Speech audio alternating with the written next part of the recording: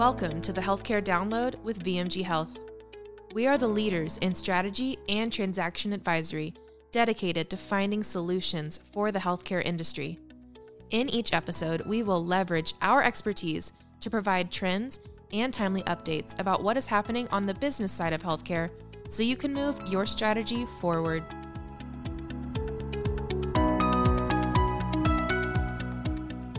In this episode, Pulse on the Public Market 2023 Quarter 1 Takeaways from Health Systems and ASCs, we will be interviewing two leaders who oversee VMG Health's Pulse on the Public Market. For those of you who aren't familiar with the Pulse, VMG Health has a team of over 20 professionals tasked with listening to, analyzing, and summarizing earnings calls every quarter on 15 public healthcare companies. Subsequently, this team publishes one-page summaries for each company, which can all be found on our web-based tool, and it's free. I love this tool because it allows us to be up to date what's going on in the market while providing the industry with great, easy-to-read insight. So now I'd like to introduce the experts behind this incredible resource.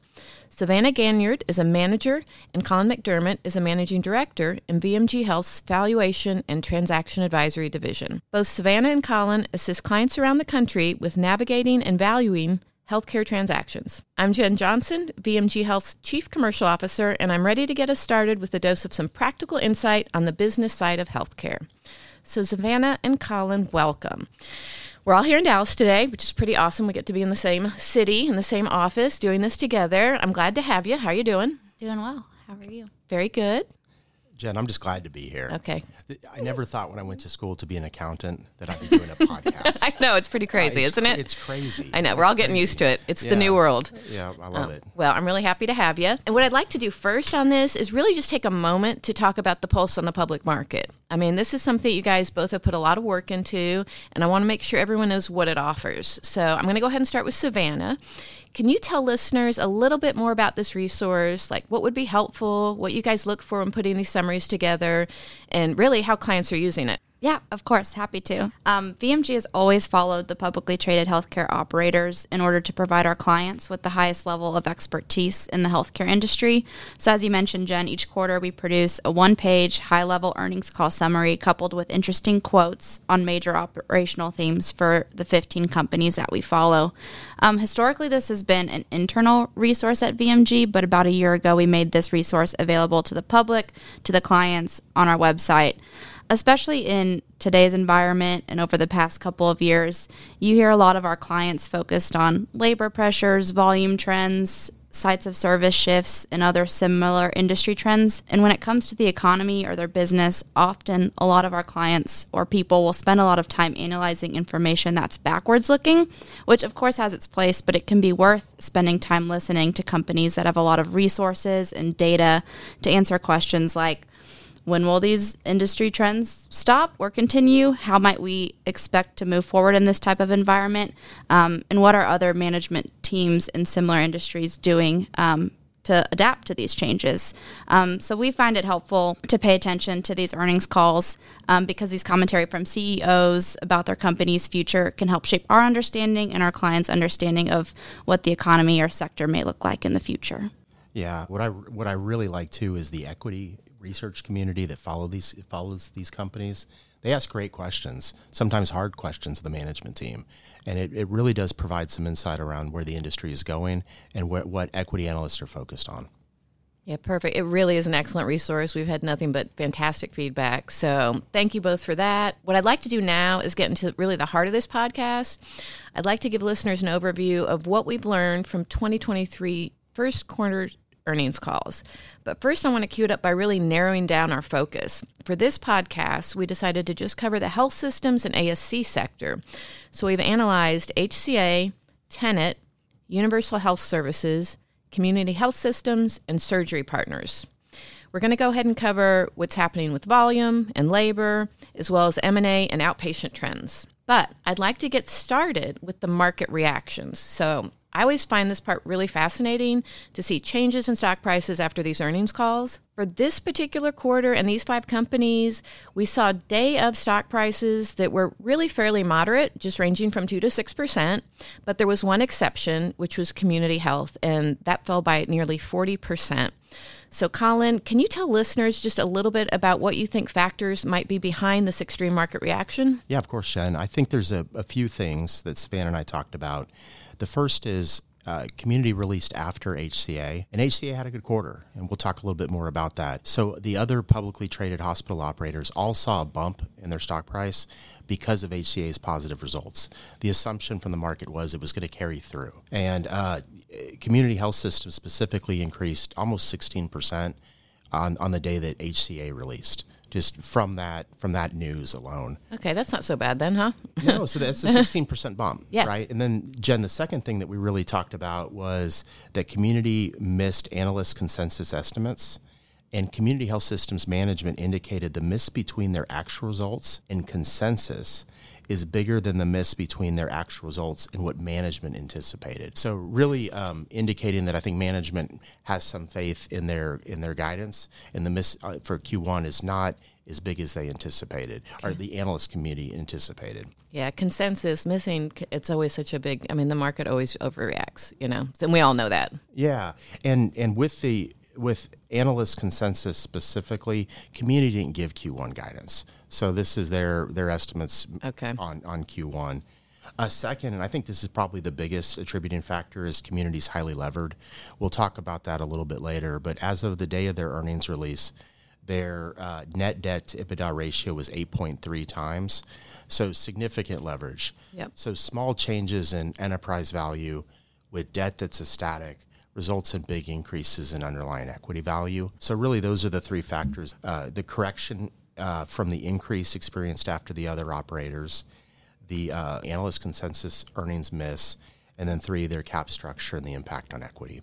Okay, that'll do it, right? Those are 3 big ones, and a really good explanation. We all do know the market overreacts, and so we're just going to go ahead and keep an eye on this one for next quarter. It'll be interesting to see what happens. So let's, on that note, switch over to some more positive news and move on to HCA. They showed a 4% increase in stock price the day of their earnings call. So I'd like to move over to Savannah. I understand you all have seen some good volume trends across most of these companies when comparing Q1 2023 to Q1 2022. Could you comment on what you learned from HCA's earnings call to give insight on what really worked for them? Sure, happy to.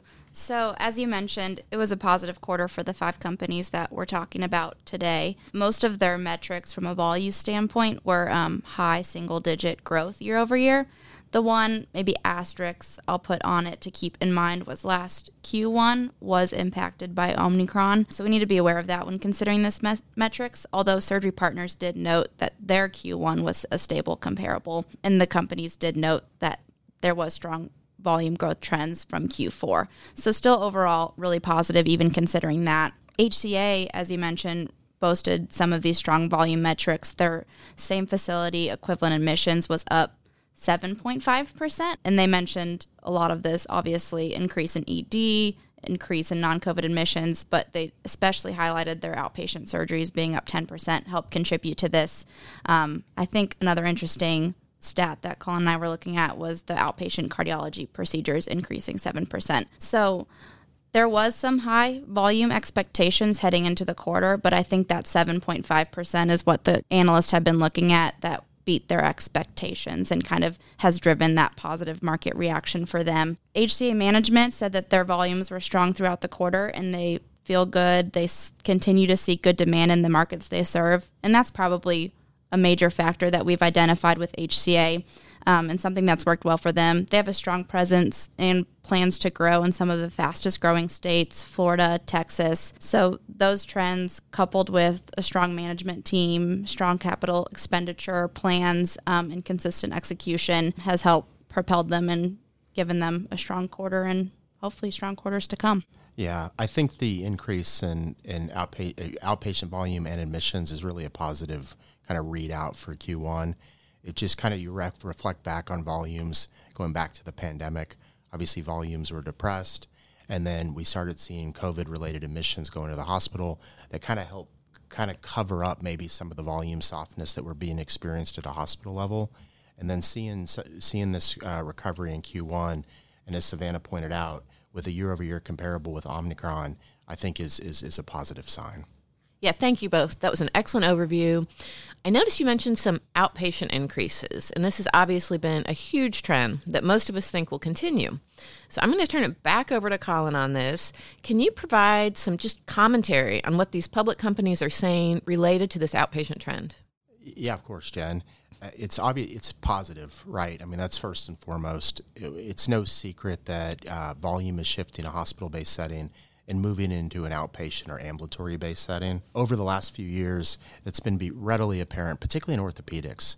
I mean, across the specialties, that's where all the public operators are really focused on where orthopedic volume's going. Kind of moving away from the hospital operators for just a minute and talking about a payer. United Healthcare, you might have heard of them. They're not small. Of course, yep. Just a little giant. Yeah, they had something really interesting in their earnings call, and they commented that inpatient trends continue to reflect the growing long-term movement towards ambulatory sites of care, and went on to say nearly 2/3 of orthopedic procedures are performed in outpatient or other ambulatory settings, compared to under 1/4 of the procedures just 5 years ago. That's insane. Yeah, pretty dramatic shift. Very big. So if you think about you're comparing baseline volumes, and you're comparing baseline volumes when there's been a fundamental shift of cases out of a hospital-based setting into another site of service. So it's really, it's just something to be in mind as you think about volumes and volume-related trends. And HCA, too, had a similar quote related to total joints specifically. They said pre-pandemic, about 80% of their total joints were done inpatient, 20% outpatient. Post-pandemic, they've seen that flip as well. So similar notes to United. Yeah, dramatic is the word. This is a lot. Yeah. And one of the things that HCA went on to say is on kind of attributing some of their growth trends and some of the positive trends that they've experienced was that they have a multifaceted offering for both patients and physicians. So they have outpatient services within their facilities. I think they're talking about their hospitals, along with ambulatory surgery centers. So one of these two settings is right for about every patient, and they attributed their growth to this multifaceted offering. And that was one of the reasons they indicated they saw positive year-over-year total joint growth. Okay, yeah. I think this is, first of all, really great for the financial feasibility for health systems, and not to mention pretty good for patient care, I would think. So I like this trend. Now, that's all good news, but I know a lot of these companies are also having to work really hard in this economy to keep costs down. One of the major trends that keeps popping up as a challenge is labor. So, Savannah, back to you. Can you give us some examples of what these companies are facing and how they're trying to handle labor issues? Sure. And if I had $1 for every time I heard labor or wage pressures over the past year, I would be pretty well off. And unfortunately, that trend has still continued this quarter. I don't think we're back to where we used to be. Many of the operators commented on that.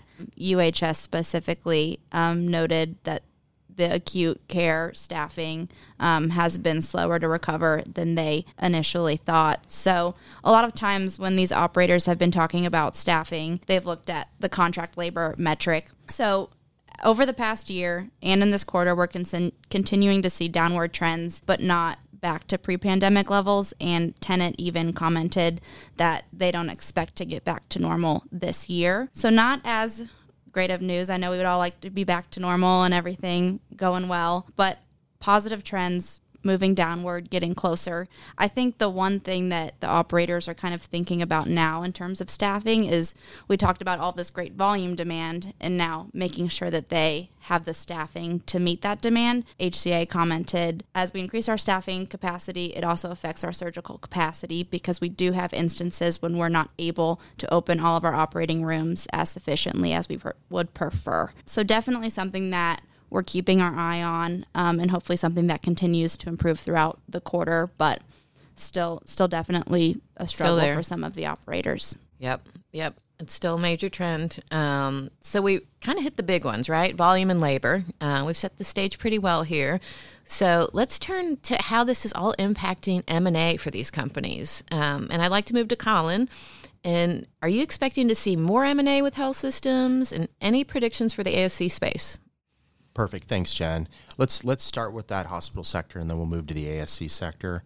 As we reflect on Q4 of 2021 through calendar year of 2022, we're all aware it's been challenging financially. Savannah touched on the labor issues. And while the for-profit sector is working through these issues, there continues to be challenges for the smaller independent operators. The financial pressures that these health systems are feeling have to continue to drive some consolidation. We talked about community health systems and their leverage ratios a little bit. They're being pretty open about continuing to evaluate interest from outside parties related to potential divestitures. They sold their hospitals in West Virginia. They're in the process of selling the North Carolina assets subject to regulatory approval, and I think have a potential transaction pending in Arkansas. Community health systems indicated they remain engaged in continuing discussions about other potential transactions, which, if they happen, could provide opportunities to help them pay down their debt or potentially reinvest in what they perceive as their core markets. Okay, so they've got activity coming. Yeah, there's definitely activity. There's going to be consolidation, continued consolidation. It's not a secret. Talking a little bit about the ASC sector, we talked about the migration of cases from a hospital-based setting to an ambulatory-based setting.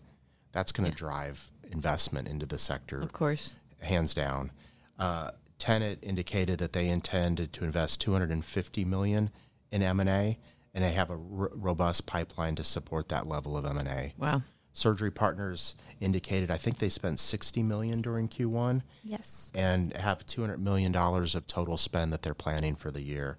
So significant investments by both Surgery Partners and Tenet. And that $200 million is just for acquisitions, I believe. Wow, really?